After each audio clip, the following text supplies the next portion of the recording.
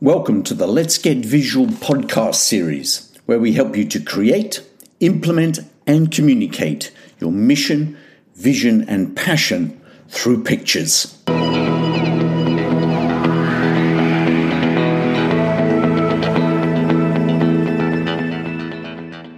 Hello, I'm David Stannard. I am the Vision Guy.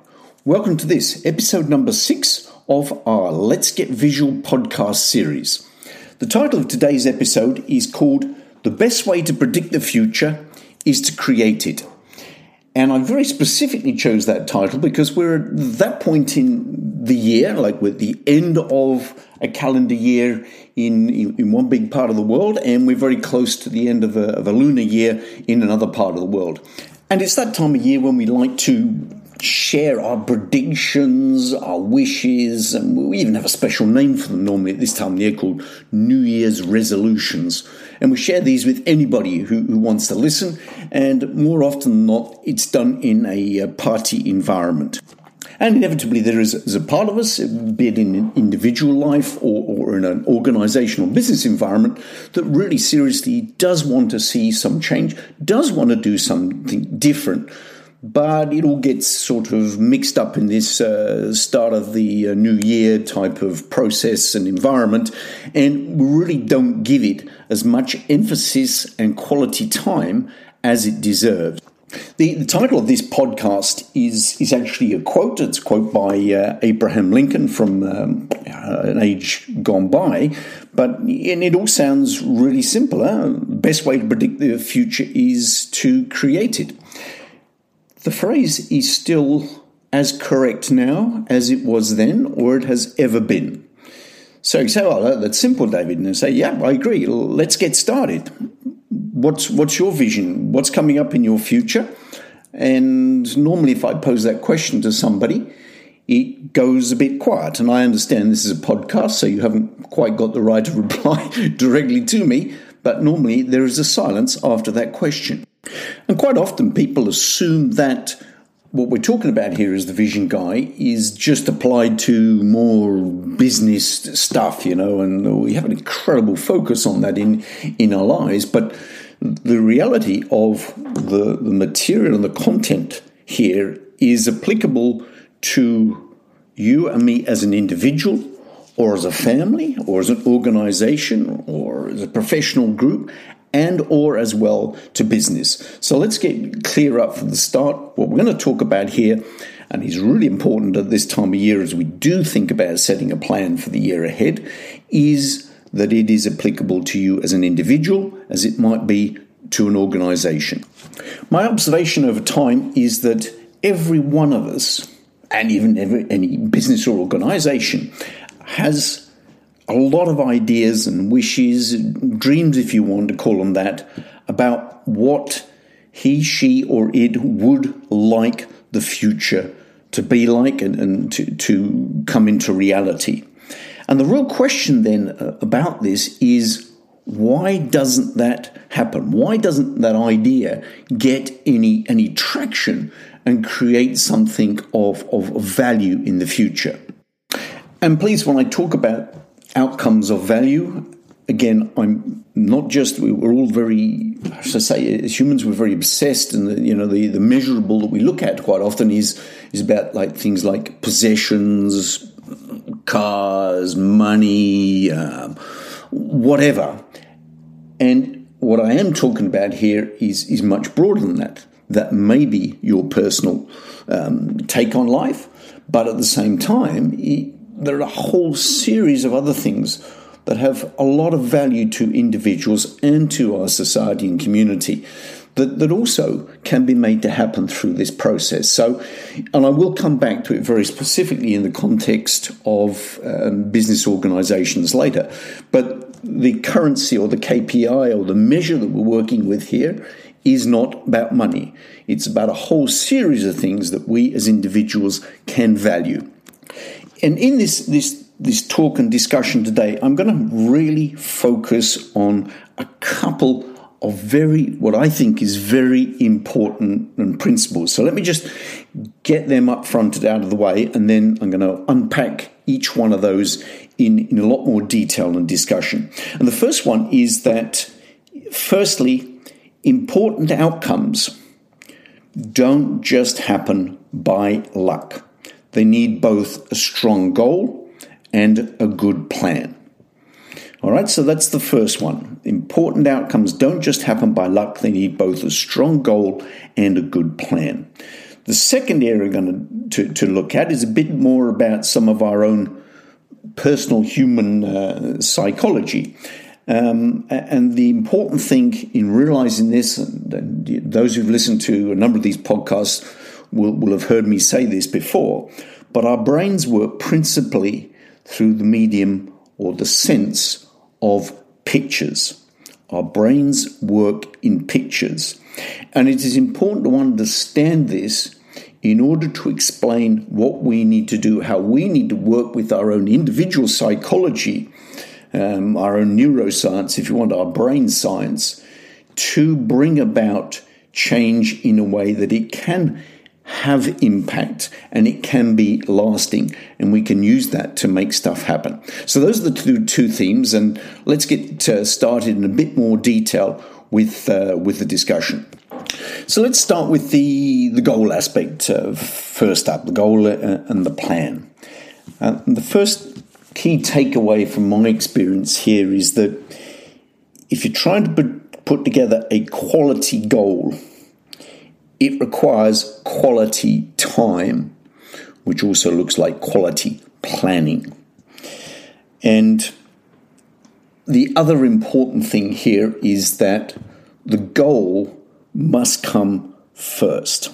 And always when I talk in this space, then the goal is a big future, if you like, ambition or target. And for me, that's what I call a vision.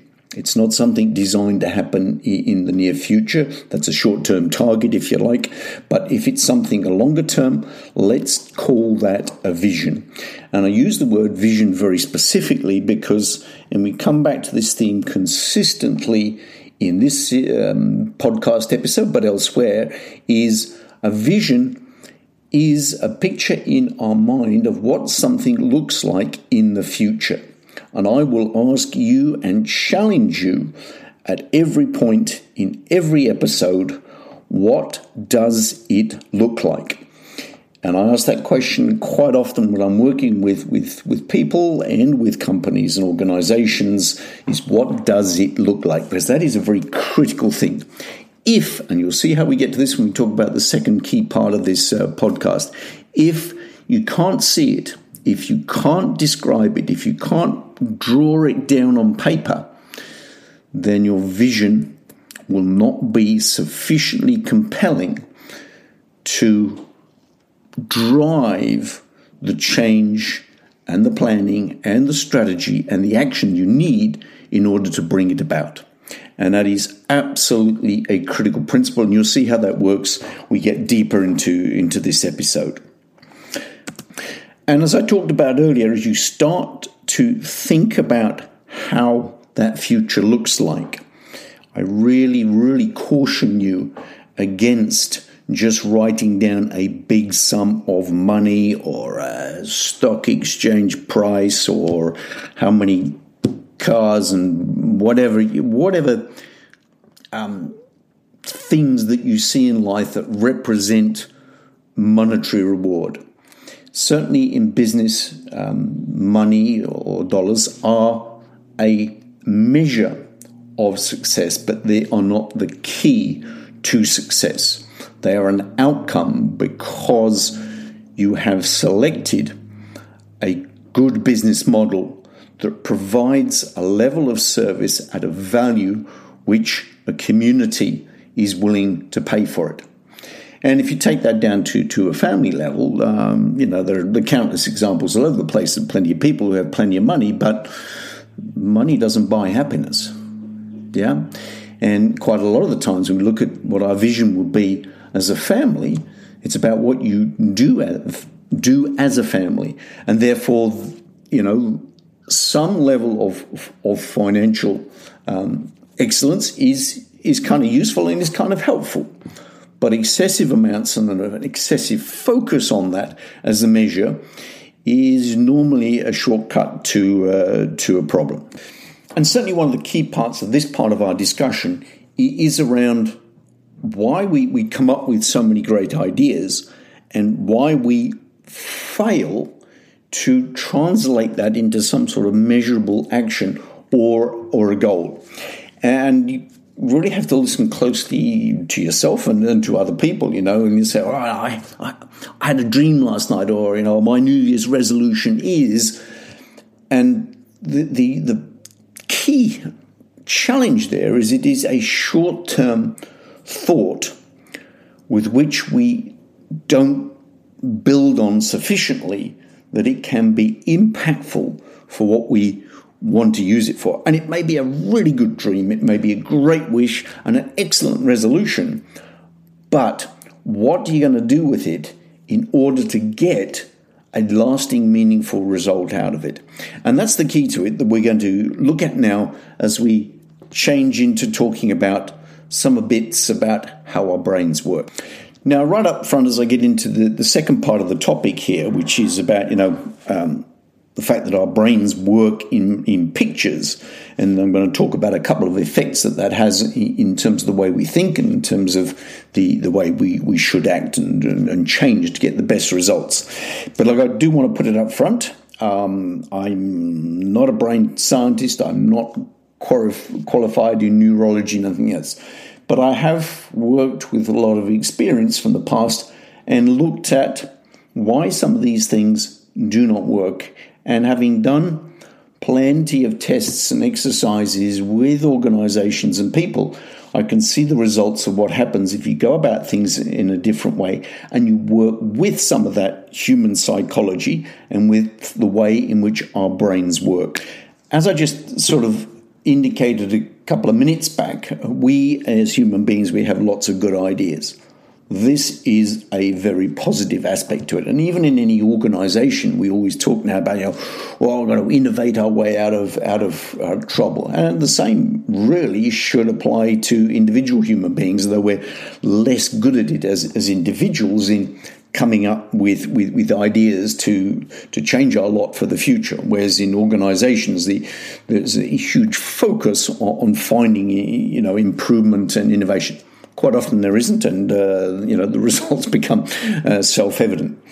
But we have a lot of good ideas, and of course then when you have one good idea in the middle of lots of others, and our brain is churning out ideas and collecting data on a massive scale every minute, second of a day, then that one good idea that you might have had in the middle of the night is quickly swamped by a whole series of other stuff that's coming at you non-stop, and therefore the idea gets lost.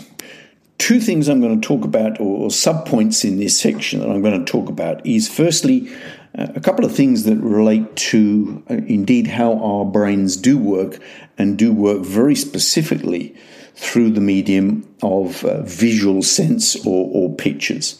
The first is called the picture superiority effect, and the second is called a reticular activation system. And I'm going to talk about these in a little bit more detail here, so as you can see how that applies to the situation that we find ourselves as busy human beings with so many ideas around us, and why then we can't make one particular idea get held into our minds and act as a focus for our action and activity. So firstly, picture superiority effect. What is it? I mean, it sounds like a nice technical engineering term, but I guess it's a scientific term that has been around for a long time.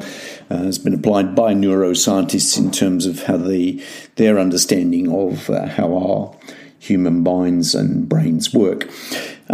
Essentially, and I quite often do this test when I'm running workshops and so on, I ask the audience to tell me out of the five primary senses that we all have as human beings, which they would least like to lose. So our five senses, I usually like to think of them as 2 T's and 3 S's to make it easy. Our five senses are touch, taste, smell, sound, and sight. And I usually ask the audience, as I said, which would you least like to lose? And it's pretty overwhelming, usually, the results. Somewhere between 85 and 95% of the audience will always say that sight is the sense that they would least like to lose. There's plenty of literature out there by a number of different authors and researchers on the subject that would suggest that, that our brain, more than 50 or 60% of our brain is taken up in thinking of pictures. In front of me at the moment here, I've got another learned document that would indicate that, more than 90% of all human communication is visual, or that 90% of the information sent to the brain is visual.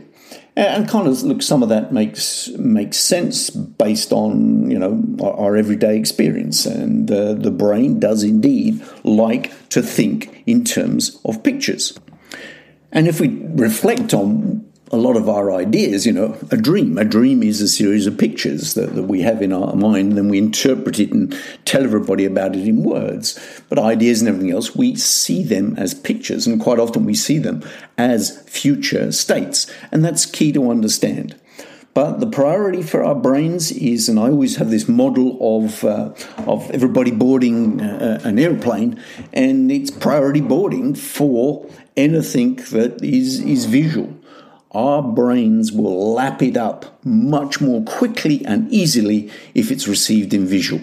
And one of the things I always share for people in business and so on is that if you're doing presentations, make it as visual as possible, because all of the data indicates that, you can memorize something 5 times greater if it's presented as a picture than if somebody tells you the words and part of the story. You've got to see the picture. The second sub-point that I wanted to talk about is this thing called reticular activation system. Again, sounds even more complex than a picture superiority effect. Reticular activation system is basically a way by which our brain, and there is there's a part of the brain given over to this somewhere to the back lower part of our brain, that we use as human beings to decide if a piece of data, this incoming piece of data, is important or not, and whether it's attached, it gets any value, and whether it requires action or whatever. And how does it do that? Well, what is put forward to us by the science is that, and data is coming in all the time at us. Our world is rich. It always has been rich. But, you've got all of that sight, that sound, that feeling. The data's coming in. It's on your screen. It's on your phone. It's in front of your eyes. It's cars, traffic, whatever. It's all around us. And somewhere in the brain has to make a decision as to what is important to act on, or what is just background fluff and stuff and noise. And the way it does that is through the reticular activation system. So it compares each piece of incoming data against, if you like, let's just call it a check sheet of important stuff. So the brain has that ability that it puts stuff to one side and says, watch out for this lot, because it spells danger, or it spells opportunity, or it means it's time for lunch, or whatever. And it can work out then where to change that human action or your response to that data coming in. And what is critical to that is that if you have an idea and a dream, and it has no point of reference in the reticular activation system, it goes, yeah, that's nice, thank you, but it doesn't necessarily store it or attach any value to it as being important. And your brain just moves on. It just carries on with whatever next is coming up. And you see that. We know that every day of the week, yeah? Or we had an idea. Oh, it was last Tuesday, but all the other stuff came up. And we reacted on the other stuff, quite often the urgent, less important stuff, yeah? because that is what is in our reticular activation system, and that's what the brain then responds to. So what's the summary of those two key points, if you like? Maybe we can combine that in with the first part of the philosophy as well, but we'll attach that in. But the first 2 points, the sub-points, therefore, about picture superiority effect and the reticular activating system. Firstly, it says our brain needs a clear, consistent picture to work with. And we need to show our brain that picture on a regular basis for it to sit comfortably on its take notice list, otherwise called as the reticular activation system, and to respond to it and to take action on it.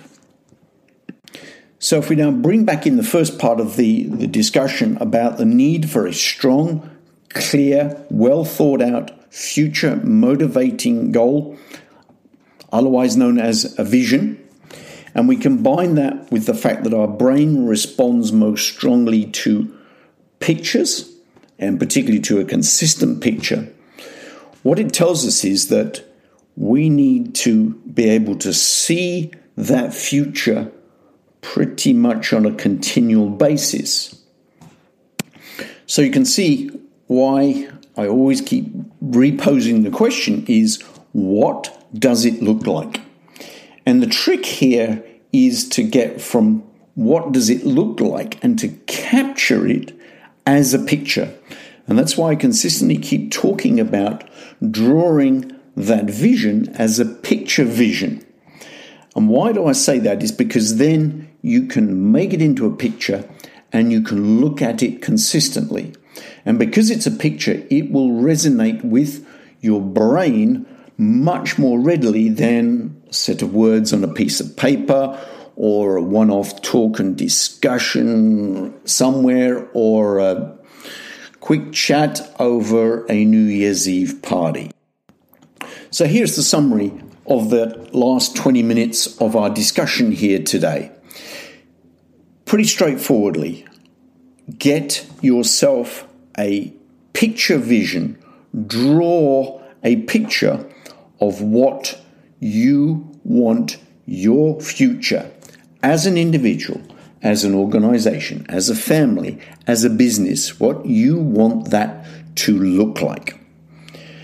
Look at it then, that picture, look at it 30 seconds every day and let your brain get to work. Now, I know this is relatively simple to say and a little less easy to do, but that's exactly the point that we started out with. If you want a quality goal with a quality outcome, you've got to put some quality work into it. And getting that vision right will be one of the most powerful things you can do. I honestly implore you to think very heavily on that in the opening few days of the new year or whenever you listen to this podcast. Because if you can get that right and you can get the power and the passion and the motivation into that picture vision, it will transform your life, your business, your family in a way that you cannot believe.